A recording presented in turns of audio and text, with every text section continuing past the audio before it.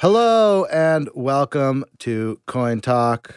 I did a promo for Coin Talk on my other show this week, and I described it as a show in which we make fun of Bitcoin, and I think that's probably the simplest way to understand it. We're brought to you in partnership with Medium. Medium has tons of great writing about crypto. I just read some, actually. Brian Armstrong's Sorry We Hired Hacker Villains apology was on Medium. So if you're enjoying that kind of stuff, it's only $5 a month to become a member. It supports all kinds of writers like this show, Brian Armstrong, and other people who could actually use the money, probably more than Brian Armstrong. So become a member today. And thanks to everyone over there. Here's the show. This episode of Coin Talk was taped Tuesday, March 5th at 12 p.m. Eastern Standard Time. The Bitcoin price index was $3,830. Hello, Jay. Yep. I alluded in the introduction to Brian Armstrong's Medium apology tour, which is an enjoyable tour. It's nothing like the Jeff Bezos tour de force by the Inquirer and engaging in a personal war with the president Medium post. But Are those two comparable? it's a good I question. guess they're both on Medium. You're right. No, they're both on Medium. No, they are different. I feel like there's the defensive and the offensive Medium post, and I appreciate both. I also appreciate all the great non-apology writing on Medium and everything they do. But there is something like particular to this age that like 50 years ago, the CEO would not like be apologizing on a personal blog for hiring super hackers to work at a company. When did that change? Do you remember the first time you read like the head of something writing a lengthy personal apology on the internet? It's a relatively modern phenomenon, I would say. Like, and I'm saying post social media. It wasn't like immediately social media came out and people were doing it.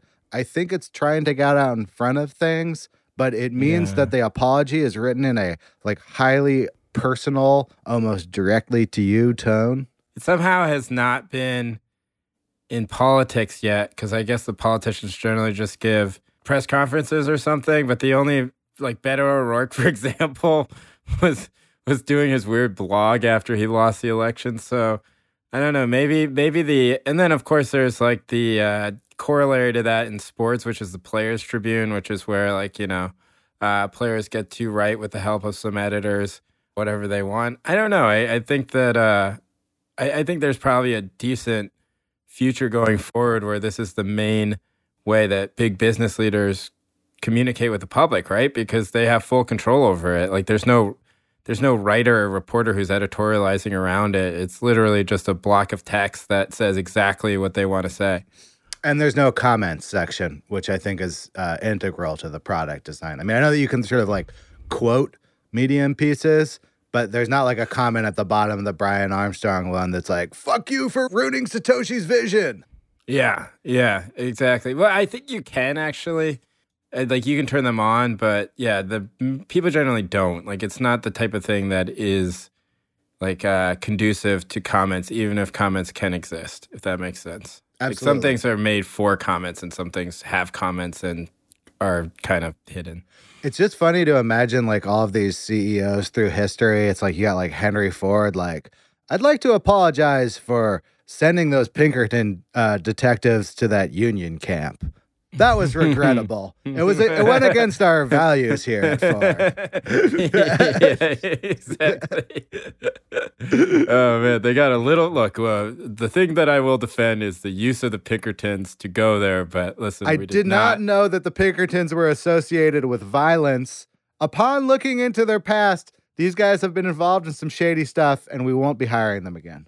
Okay, so that's a good segue, obviously, to I think the biggest story in crypto over the last couple of years, which is something that I even noticed in my sort of, crypto chamber of isolation, which was that a lot of people were tweeting about delete Coinbase, and it almost made it outside of the crypto sphere, right? Like I saw a lot of mainstream publications writing about it as well. So like, what was your sense of what delete Coinbase was? Well, This one was interesting for me because I believe that David Z. Morris from Breaker was the first person who wrote about it. Don't quote me on that. Don't at me. But I know that he DM'd me when he was writing about it. So it was the rare time that I came across a story before I saw how the audience was going to take the story. He sent it to me like when I think it was maybe right when he published it, or maybe even in a draft form. Secretly the editor at large or something of Breaker Magazine? No, why secretly. Why are they sending you articles before they're published? Probably so that no, it wasn't before it was published. It was right when it was published. Okay. That's totally probably different. So we talk about it on the show, which they listen to. Shouts to our friends over at Breaker Mag, great magazine,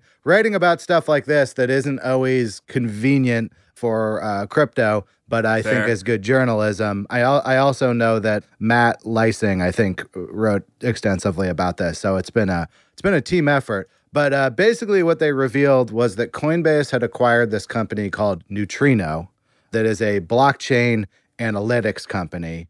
What is a neutrino? It's a good question. I think it's like a subatomic particle of some kind. It's like, isn't it associated most regularly with like superhero movies where neutrinos are the things that lead to mass mutations or something like that? That I'm not sure about. I think they're the smallest particles. So it, like, people will say, like, he made himself infinitely small.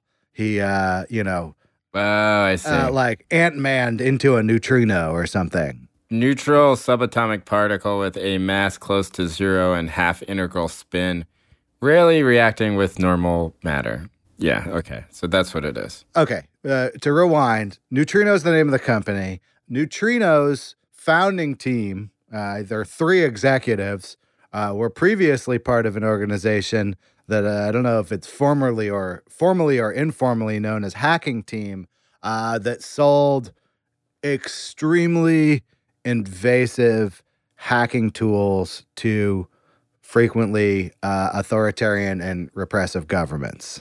I was a little bit skeptical when I first started reading this because I felt like maybe it was, like opposition type research stuff that somebody leaked who doesn't want Coinbase to do well. But then I read about this company that these guys used to be part of before they started Neutrino, and it's horrible. I mean, it's like the type of thing where if you're a journalist, because a lot of the stuff was doing spyware in countries like fucking Sudan, to spy on, and then sometimes in those instances, like those people got killed. It's like literal abetting like war crime stuff. So there was a lot of similar stuff that came out earlier this year. It's a different company, but similar software that was sold to the Mexican government that was very directly being used to spy on journalists' cell phones. A lot of these tools are basically just like for hacking telcos and cell phones. Yeah. More or less. Like, these are black hat tools. And it's a weird pull and tug with these things because a lot of this technology is developed by governments. In some cases, these are tools that were developed by governmental agencies, then hacked and are being resold to less rich governments with more authoritarian policies because they don't have the tools to develop their own black hat software. So it's a dirty world, no matter what vantage point you're sitting at.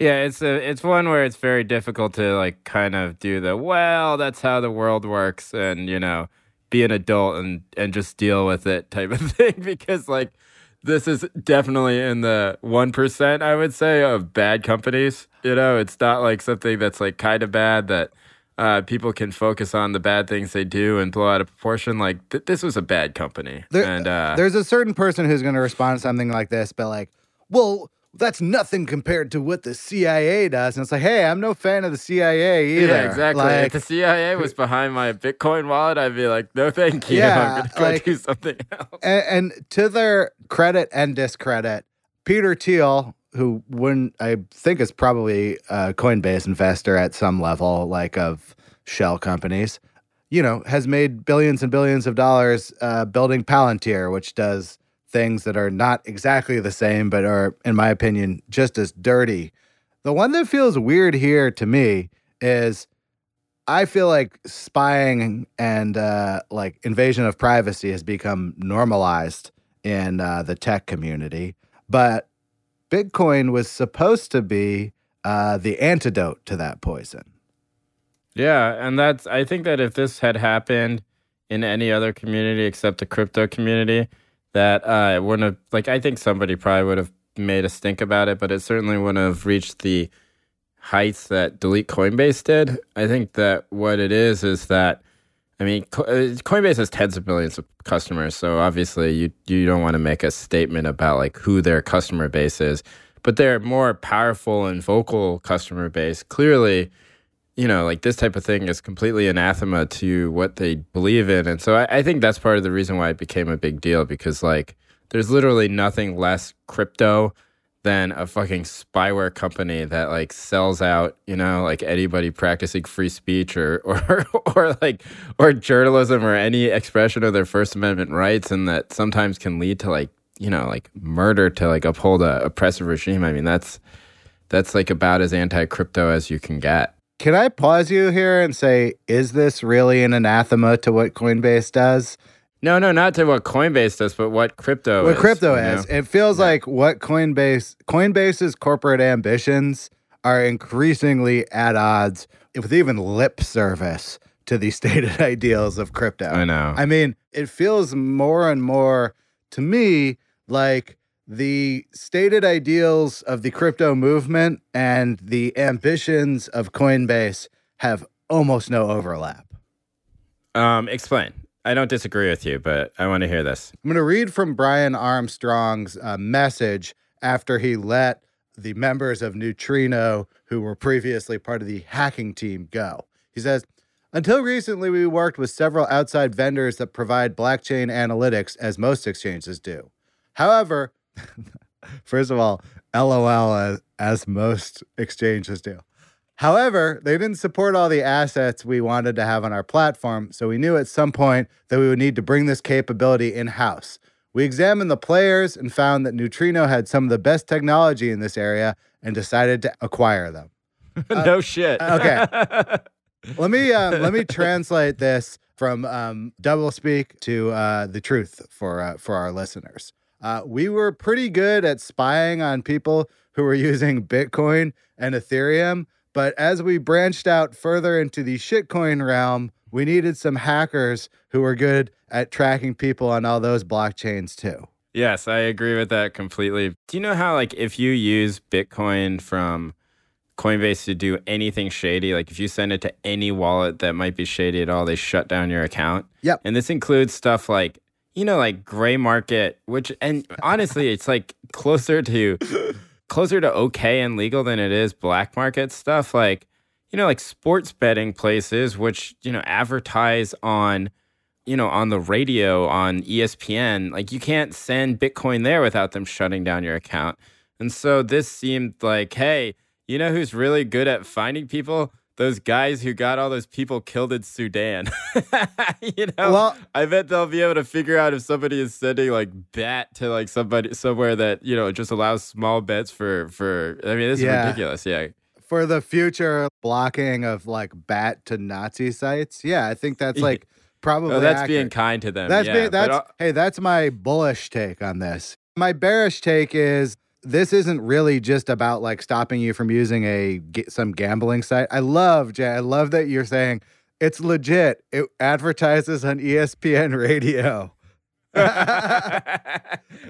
You don't think that they have standards? 100% anything could advertise on ESPN radio, particularly like online gambling sites. I do not think are inherently outside of the gray market because they advertise on ESPN radio. But that was a correction mid-sentence. My original was going to be that they advertise on Barstool.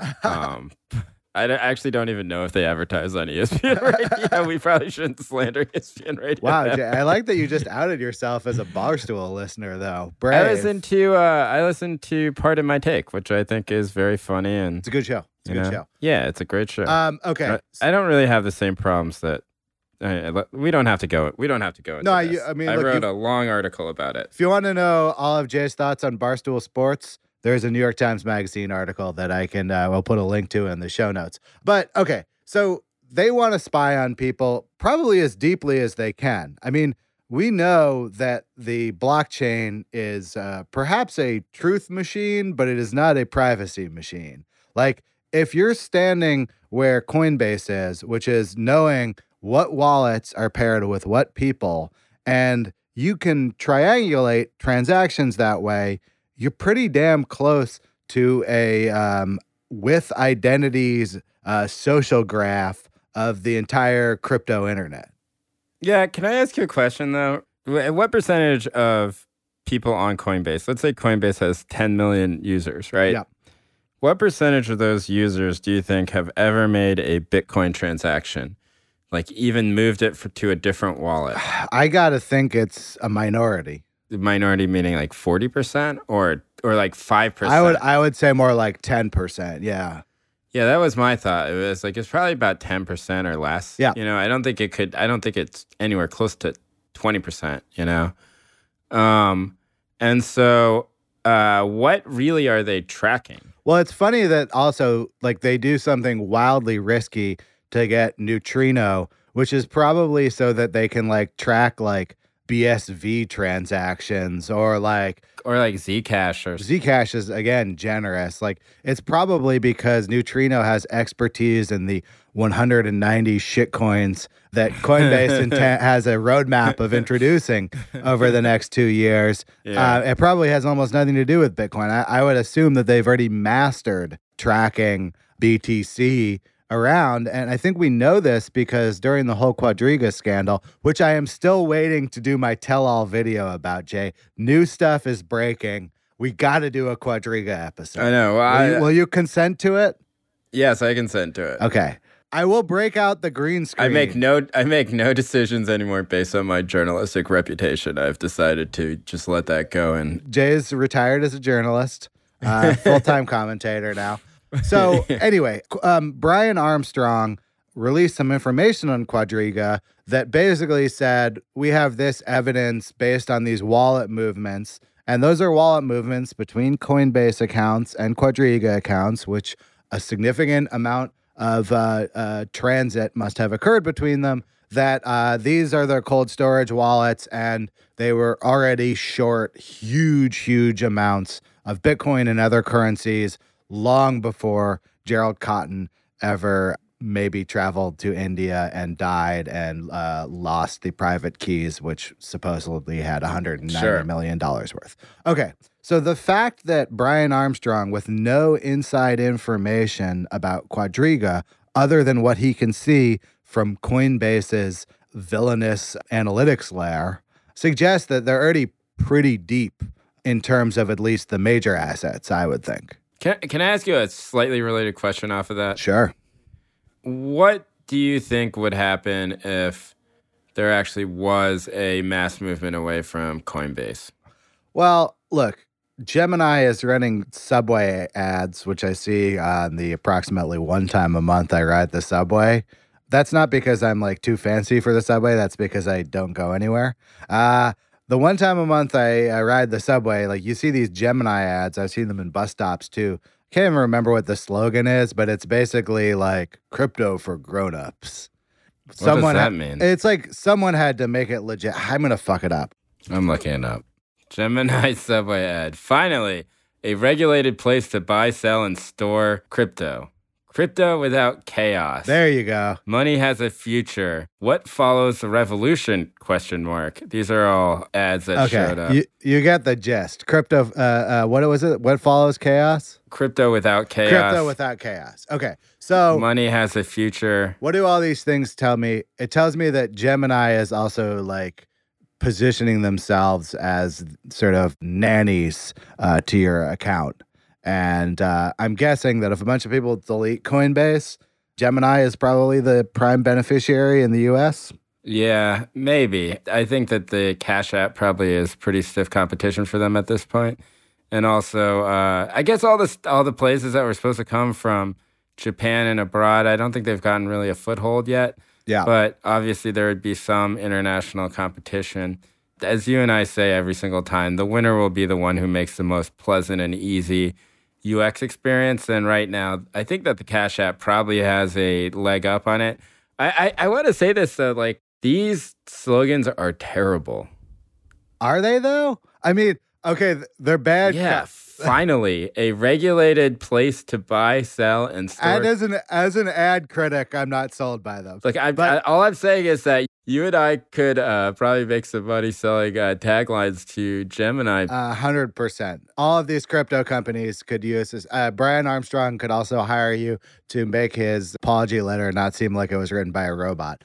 But in general, I think what they're signaling with these poorly written ads is very clear, which is Gemini is like the Fidelity or like the, it's the Robin Hood for the younger generation or whatever. Well, not Robin Hood. Robin Hood's a bad one. What are like really, what are the responsible financial it's like the apps? Goldman Sachs or Goldman something. Sachs, etc. And so like, I think Coinbase is being dumb by acquiring Neutrino, but the overall sentiment that these companies are trying to convey is we're going to do this in the most grown-up way possible, which probably is to spy on everyone. Yeah, yeah, exactly.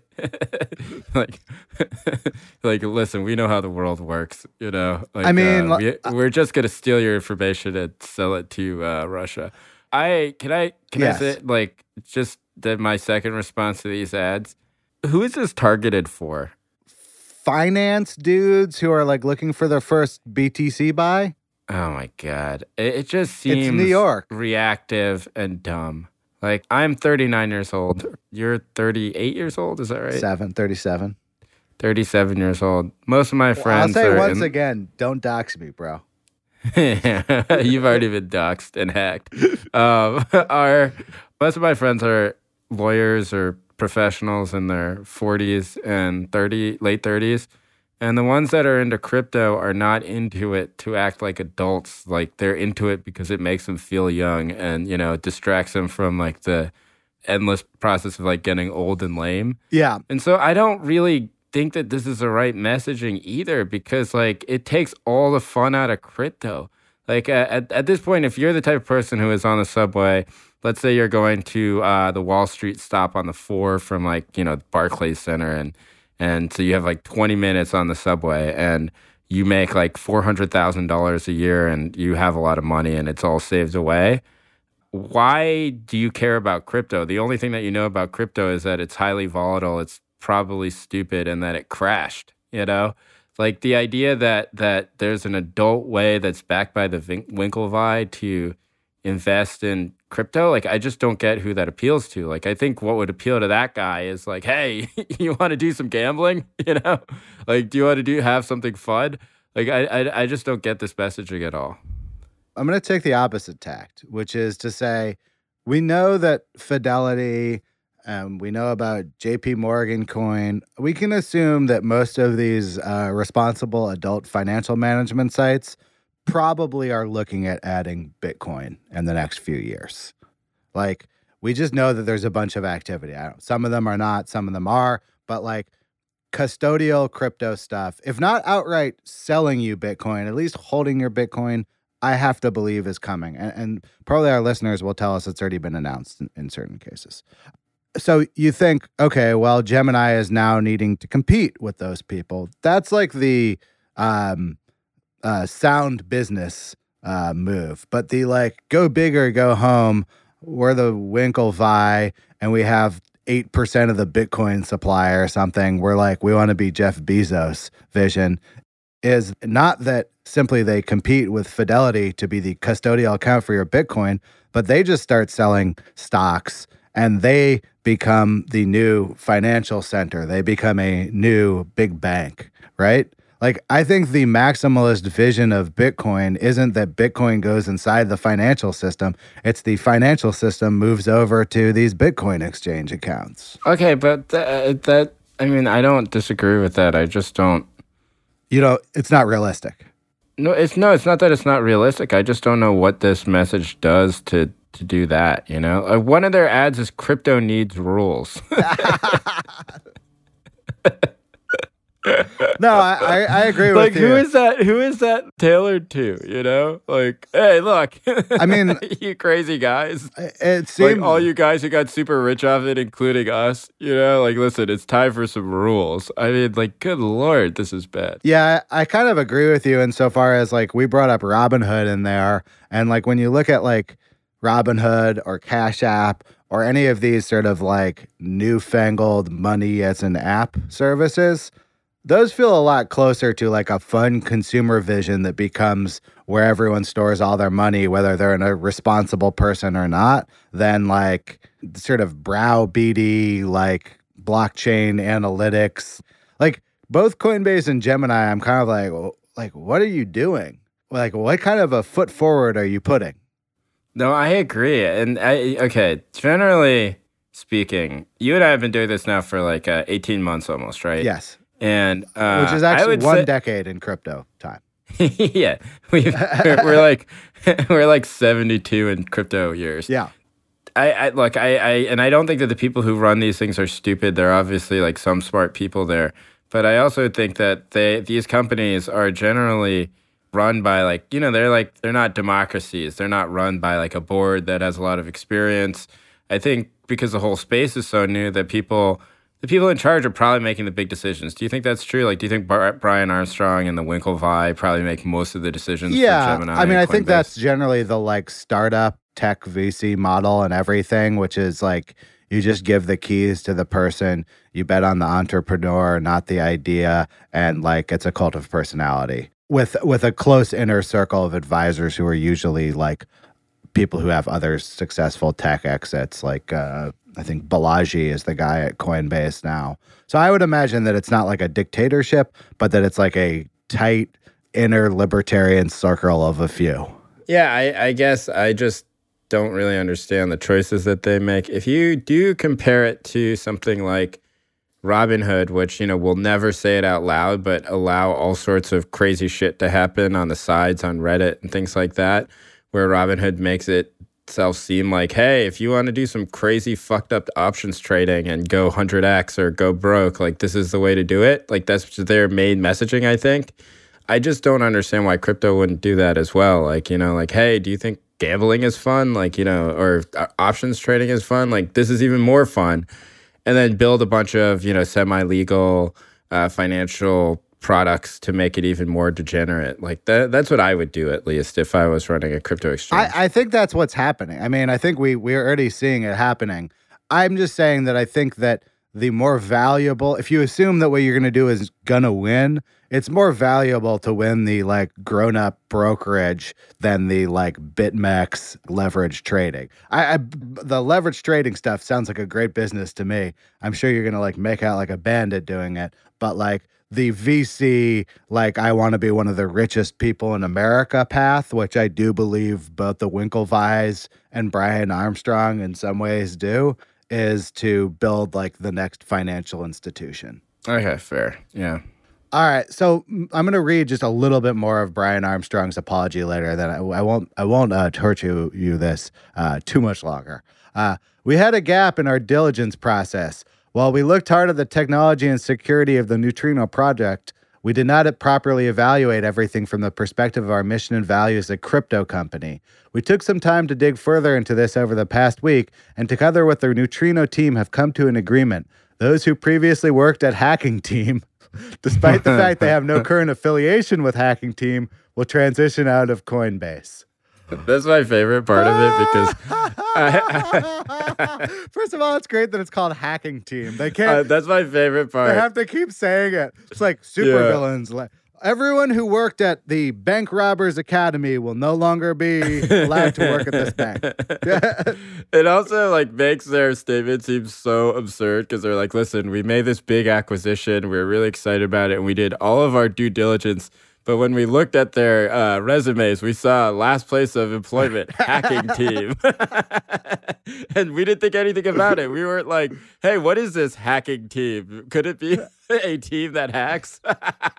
Yeah, it's just fantastic. It's like we're a sophisticated company that is trying to figure out how to spy even on the users of shitcoins, but we were unable to Google Now, I want to say it's not like Neutrino employed members of Hacking Team. Neutrino is founded by members of Hacking Team. It's just Hacking Team, and they rebranded. So the people that they're saying they let go are the 3 executives. Like, they are the people who were on the LinkedIn page for Neutrino, which literally may have included, I haven't looked at their LinkedIn page, that their previous employer was Hacking Team, as you said. Like, there's no way to make this mistake.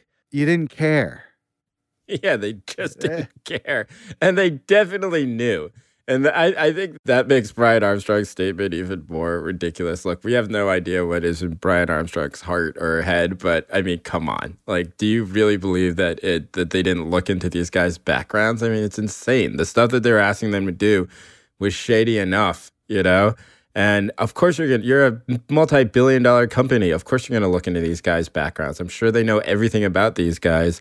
And to say, like, we had a gap in our due diligence, we didn't look at the second line of their resume where it said Hacking Team. Like, come on. I also think about the sort of like basic premise here of like doing due diligence is like, they're basically getting these guys so that they can know what their customers are doing, but they have absolutely no problem with working with people who are involved in all this shady shit. And like, that's the people who are useful in crypto. Like, we've seen this over and over again. Like the Quadriga story. It was like a guy who had been running this shady Liberty Reserve exchange previously and was involved in like a hacking. Like, the people who have the skills to do the things that a big spying Facebook-y company in crypto would want to do are mostly criminals or gray market advertises on ESPN radio, but is still maybe a criminal.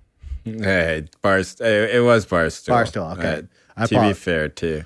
To be fair to... So, Jay, I was trying to pull that quote from Medium, which caused me to click back into Brian Armstrong's Medium history. Yeah. And can I read you the titles of his blog posts over the 9 months? They're an amazing, like, crypto time capsule. Okay. The first one, this is about 9 months ago. This is we're already off the high. Crypto has crashed. Is introducing GiveCrypto.org. That's Brian Armstrong's crypto charity in which the charity has to hodl. Oh, was that in response to maybe the dumbest thing that he's ever said in his life, which was that he wishes that all charities who he gave crypto to would never sell that crypto because obviously crypto can only go up, and if they were smart, then they would keep all of it. Not only that, but this post is from after the crash of Ethereum. So it's basically like saying like, I mean, I guess that was a good time to be like buying into like crypto, give it eternal hodling. But sure. Jesus, it seems like a different time. Okay, this is another one. This one is fantastic. This is like, sometimes his posts are kind of like CEO, like self-helpy, and they're like lessons of a CEO. This is the title: Bar Raisers at Coinbase. If you're not a hell yes, you're a no. Oh my God. And that's about how they only hire A players, like no mediocre people here. Yeah. Like the Hacking Team, who were very effective in like outing like journalists in Sudan to be killed. All right. Next one is 50 lessons from HP's company culture. Okay. I just think it's funny that this is like a person who's blogging about company culture. Here's one idea for improving morale and resolve among your staff. Don't hire known criminals. Yeah. Anyone who could potentially maybe not be charged with a war crime, but forced to testify at a war crimes trial. That we're gonna get might sued be not by the it. Hacking Team. Might not be in the company culture that you're looking for. Okay, here's the next one. Okay. Chris Dodds, Charles Schwab board member, is joining Coinbase's board. So there's like all of this signaling of like, we're grown-ups now. We're like a company like HP or Charles Schwab at the same time as I'm hiring villains to spy on my users. I mean, I guess that is like the modern tech CEO culture. But, and then, of course, the last one, living up to our values and the Neutrino acquisition. So a wild 9 months for Brian Armstrong and the team over. And the 9 months before that were wild too. Remember last time when there was a bull run and Coinbase just kept crashing in the middle in strategic ways? Yeah. I was not a truther about that sort of stuff, but there certainly were. And now in retrospect, about a year later, I mean, maybe more than a year later, right? It does seem a little bit sketchy. Can I read you one last thing about the hacking team that I thought was really funny? In 2015, their Twitter account was hacked by somebody who said that they had breached their computer systems, and they put a lot of their stuff out there. And this is where people showed that they had like invoiced the Lebanese army and Sudan, and that they had sold spy tools, which, you know, some people think are weapons, to places like Kazakhstan and Bahrain.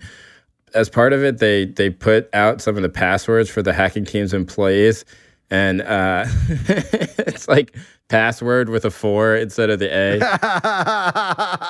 Wolverine, all lowercase, and Universo, like no capitals in any of it. I think that's pretty funny, especially the Wolverine. I want to say one last, also insulting thing about Hacking Team, a subsidiary of Coinbase Inc., which is you might be sitting there thinking, well, that stuff is evil, but like they're probably genius hackers to be able to develop all this stuff. Like these guys are great at what they do. Not the case. These are not tools that they necessarily developed. These guys are like black market wares sellers, like selling pirated movies on the internet. The reason they're mad this dude leaked their shit is because that was their fucking goods that they sell. It doesn't mean they made them. They're just dealing in black market spy tools and selling them to governments because governments don't know how to buy and sell this stuff. Like, yeah, their talent is, if anything, is connections and being unscrupulous. So, I mean, look, these are, I don't really. If you believe that Ross Ulbricht should be in prison, I think you should also believe that people who sell dark web spyware tools should be in prison. Yeah, I don't know if there are many people who would have those conflicting beliefs, but I agree that those are consistent. But it's crazy that we're having to talk about don't employ people who I'm like, don't have anything to do with / potentially prosecute people.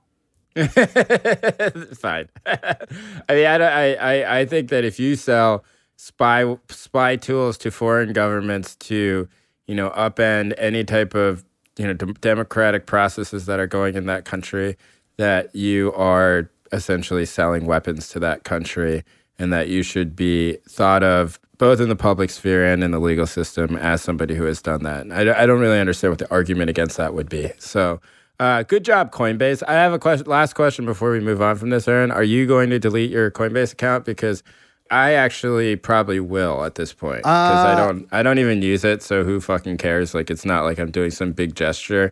I'm not going to tweet that I deleted it, but I just don't want to have anything to do with this company anymore. Well, it's an ironic one because I think I am done with Coinbase, but it's not because of the delete Coinbase movement.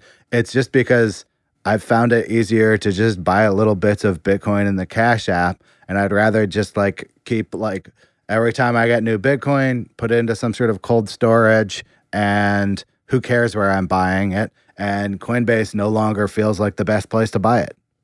All right, Cash App, sponsor this podcast. Anything else jump out at you this week?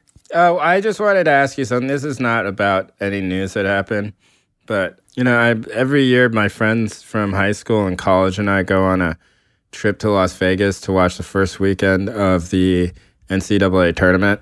Wow. It sounds like a great trip. I didn't know you did that every year.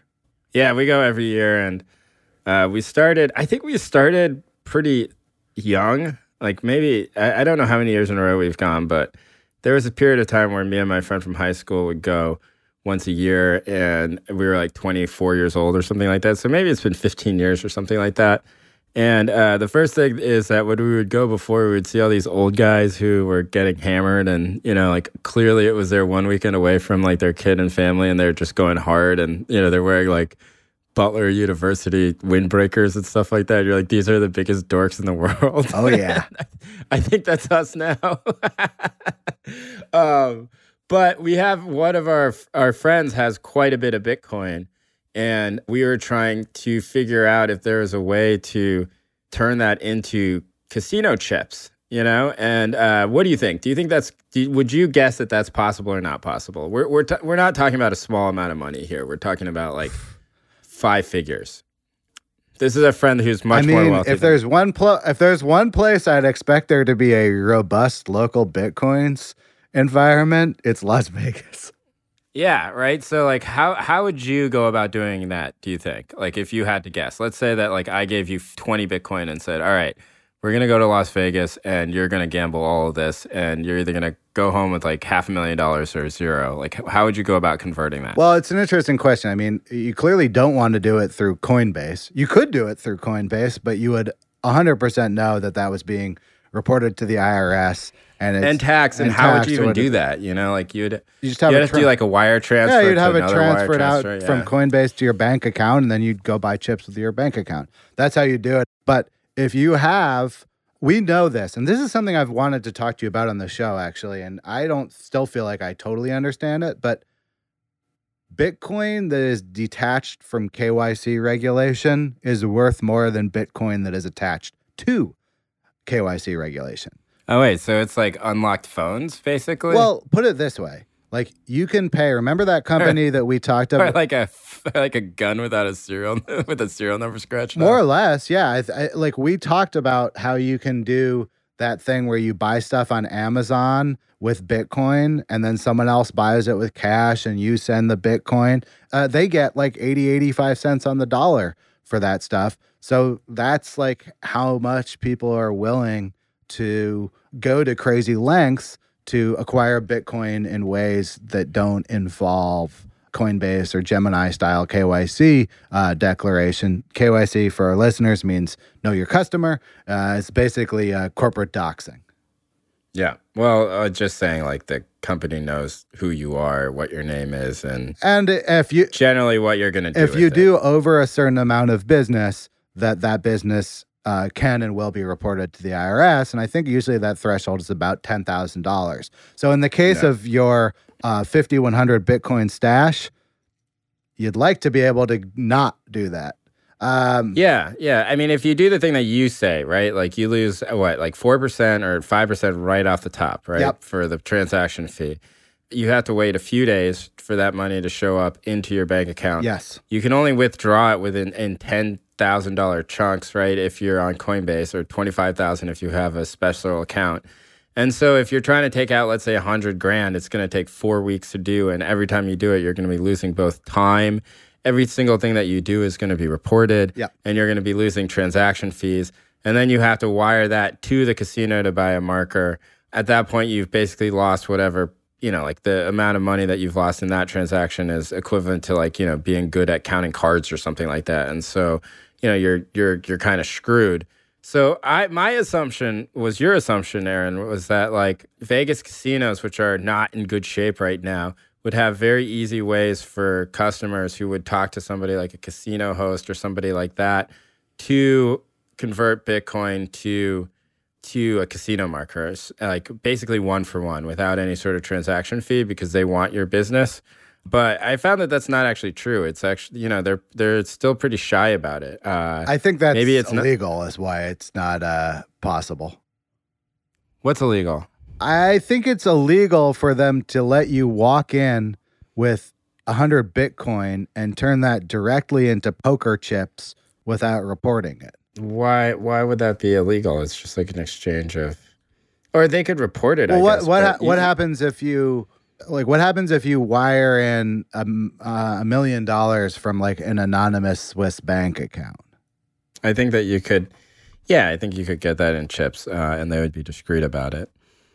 I don't really know that much about how like Vegas's like internal know your customer kind of stuff works. I would imagine, at least for a smaller sum, that the simplest thing to do would be to exchange the Bitcoin via local Bitcoins for cash, or for a person to transfer money directly to the casino. Yeah. Well, and that there's probably like over-the-counter kind of like whale greaser types who can help you out with an 100 Bitcoin transaction in which, they vouch for you at the casino, or their personal $1 million they keep at that casino, comps your chips in, and then somehow you transfer the Bitcoin to them and they run some sort of a like large sort of personal local Bitcoin services for whale. I mean, you're starting to talk about whale business, right? When you're talking about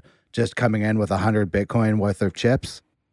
Yeah, I mean, that's what I think is look, I don't think this person is going to actually do it because it's too interesting, but I definitely sent him the local Bitcoin site, and I was like, just look for people in Vegas who have good reviews. And I think that would actually probably work. It is I don't know, like let's say it's $50,000. I mean, would you feel comfortable meeting someone at like an IHOP and getting a briefcase of $50,000 and giving them a USB drive? I mean, that's essentially what it would be, right? I think that the larger transactions are heavily done with like a remote escrowed transfers more so than in-person meetings. I think in-person meetings, it's like if you were doing a Bitcoin or two, I think you could potentially do it in an in-person meeting. Yeah, but then once that money hits your bank account, it's like traced, right? Like people will be like, well, what is this $50,000 you got into your bank account?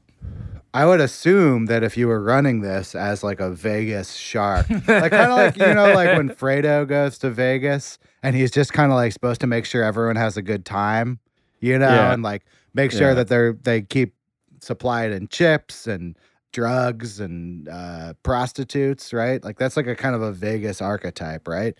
That like another service would be that like you have some sort of account that receives wire transfers and like does basically a like over-the-counter crypto exchange.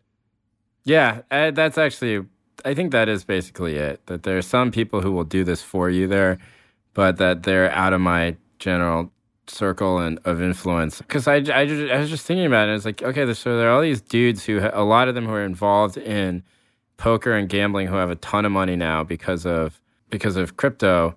Like, why would the casinos not just make it as easy as possible for them to come in and gamble that? And the answer is there's one casino that will let you do it, but you can only do it. It's called the D, and it's downtown. But they only let you do it through the Bitcoin ATM, which obviously has huge fees as well, too. So I don't know. I think you're probably paying a fee somewhere along the line. Like, if there's someone who wants to do this for only 1 or 2% fee, that's a great partner. Most people are going to want more like 10 to 15% to do something like this for you. Yeah, no. Which, hey, look, that's less than you'd pay in capital gains taxes. Yeah, for sure. And, you don't have the headache of having to figure out what to do about it. So, but wait a minute. Let's say you win all this money, then that money's still going to your bank account anyway from the casino. I mean, you could, keep it in a shoebox somewhere. This is what I don't understand about gambling. It's like the perfect vessel for money laundering. I just don't quite understand sometimes like where the clean money comes out. The clean money, when you're leaving the casino, you'd want to put it back into Bitcoin, wouldn't you? Just hold all the Bitcoin. No. Yeah, I mean, you could. I just think there's probably OTC people who know how to do all this sort of stuff. I don't know. I thought it was an interesting idea just because it sort of shows where Bitcoin is at in terms of adoption in these types of places. And I still don't quite... Maybe we just didn't say the secret word or something, Yeah. Like maybe there is some way to get the casino host to do it for you, but I don't know that secret word. If anyone knows, please email us and tell us. This makes me think that me and you should set up like a weird like in-person Vegas crypto exchange called Fredo together. What could go wrong? It's such a pet name. Like, have you seen the end of that movie? Be like, listen, no. It's all about family. That's what I've heard the movie's about. Yeah, exactly. Is there anything else you want to talk about? I just want to talk about one thing before we go. Yes. Cryptopia is back. It has reopened. Ooh. So it was actually supposed to reopen yesterday. Did you sign back on? Well, I went to sign on, and then I was still had that like weird like federal take, like those like seized by the FBI kind of notices that you see on the internet occasionally. Sure. Those are amazing for starters. They don't seem real. Yeah, I still remember the day when the online poker sites got hit with that. So I went to take a screenshot of it in our Google Doc of things to talk about. Bam! I'm wrong. Cryptopia one day late does reopen. I successfully logged on.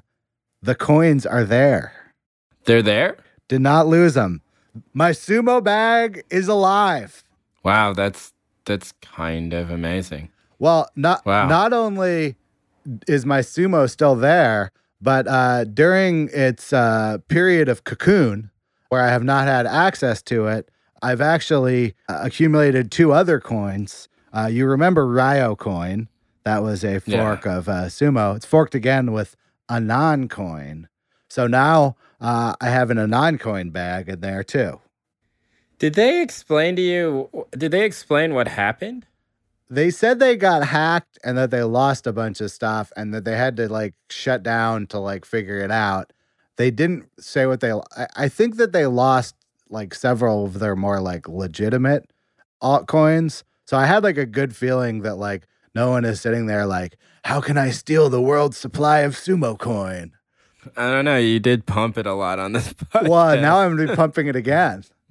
So how much sumo coin do you I have about 5,000 sumo coin. What? How much is each one worth? Presently, they're worth less than 5 cents each. Oh, so that's kind of a lot of money. Well, let me see. I don't want to give you an imprecise quote here on my bags. I always try and give you the most up-to-date look at my holdings. Let's see. Sumo is trading for 3.6 cents right now. From a 1-year high Wasn't it at $10 at some point? Within the last year, it was $1.34. It was $1.34, so it's down 98%. It's down 94.2% on the year. So there's nothing but space above us if you're thinking about getting into sumo coin right now. None of this is investment advice. Yeah, I don't know. I feel like you just shilled a bag on our podcast for the first time in a long time. Well, that's either a sign that Bitcoin is going up or it's going down. But if we're shilling bags on this show, then something's happening. Well, I'll say this. I should immediately, upon signing on to Cryptopia, my first instinct was to get my coins off of Cryptopia, since Cryptopia had been seized by some sort of authorities until less than 24 hours before. There's nowhere to put sumo coin. I think the developers were working on a wallet, but again, those developers all turned out to be one person with a different name, and I can't find the wallet anywhere. So even if I wanted to take my sumo coin somewhere, I think the best I could do was just putting it on one other extremely shady altcoin exchange that I'm like, maybe I should take the lightning doesn't strike in one place twice view and leave them on Cryptopia. Can you actually sell it? I don't. When I tried to transfer it, it said that transfers and all that stuff were still shut down. All I think you can do right now is transfer it to a different Cryptopia account. I think their markets have not yet opened. They're only like showing custodial like account stuff. But maybe they're opening soon. I'm not sure. Oh no, they are open. Okay, so I could sell it. There you go. I could sell it from 3.6 cents a pop. Should I do it? No. You got to go down with that. I got to go down with that ship. That's how I feel. And even if Cryptopia stabilizes, we could easily see a 2x on this coin. Come on, people. Pick up some sumo. Yeah, I don't really see how you don't. I don't see how you don't. If you got rid of it, then we should just stop the podcast because it signals that there's been some loss of faith in shit coins for you, and we're all capitulating. At that point, we should just do a different podcast. But let me ask you a question. Would anything get you back into trading shit coins again? I'm not talking about like the Kang line and like buying Bitcoin, which I think you've fully articulated your viewpoints on. But like, if I just told you like gamified trading is back and it's super easy to like pick these and find like 5x runs, would you do it? Yeah, I mean, come on. You know, like I do a lot of I feel like I'm more self-righteous on this show than I am anywhere else in the world, in terms of just being like, I don't deal with that type of stuff. Usually I'm crawling around in the mud. And but in reality, of course, I mean, look, if there was a if there was an alt spring, for example, let's say, and like one of our friends, let's say like Ledger Status had gone 10x and on some bag, like there's no way I would stay out of that, especially if it was easier than like signing up for Bittrex or something like that. If it was all app based, I would definitely be back in. I think this time around I would probably be a little bit more careful about making sure that the thing I was buying had some future beyond just trading. I don't know if that makes sense, but like, just to say like, oh, well, maybe this will be like Mimblewimble or something like that, where you can sort of see a world in which this thing will be a bigger deal than just a press release. But then again, that's what we said last time, and we just didn't follow. We just, bought every dumb thing there was. But yeah, I mean, this morning you texted me and said that Ubic is up 50% or 40%. I was going to say, shouts to our guy, Doug Kim, for being a longtime Ubic holder. You must be having a good day. You'll know that Alt Spring has arrived when we have Doug Kim back on the program. He's like the groundhog in Groundhog's Day. Or like Alt Winter 7. Well, because basically we have Doug on every time there's a fork in the road, and we're like, is this Alt Spring? And each time, we've just gotten pounded into the ground. It's been a bad news from the hedgehog. Is this what global warming is going to be like, do you think? Like, do you think it's going to be, like, oh, well, the weather's finally going to turn, and then it just, doesn't turn and gets worse, like, for end on end on end on end? Pretty much, yeah. And the first time people are going to be like, it's fluky. Like, it's just a streak. This happens all the time. Then it's going to be like that for, like, 3 years. I mean, I do wonder, we don't talk about price on this show very much anymore. I think that's for good reason.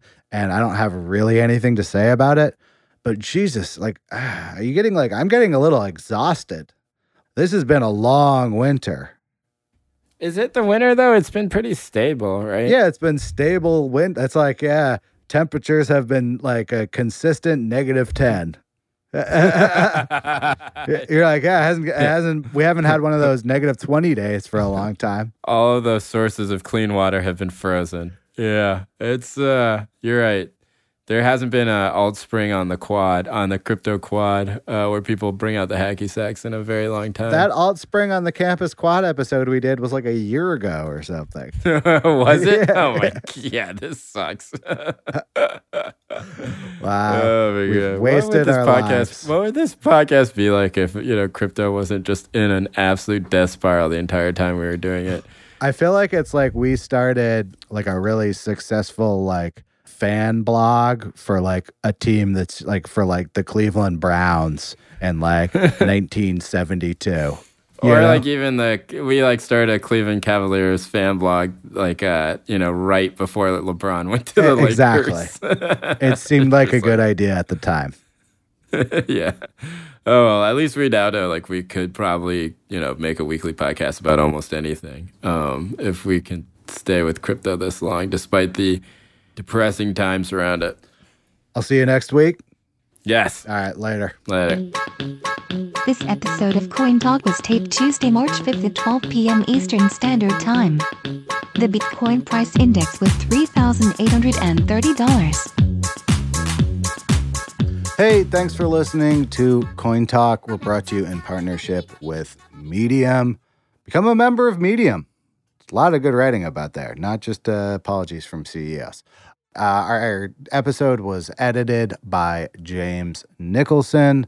My co-host is Jay Kang. You can find all of our episodes at medium.com/cointalk. That includes full transcripts. You can always get in touch with us, hi@cointalk.show. Be back next week.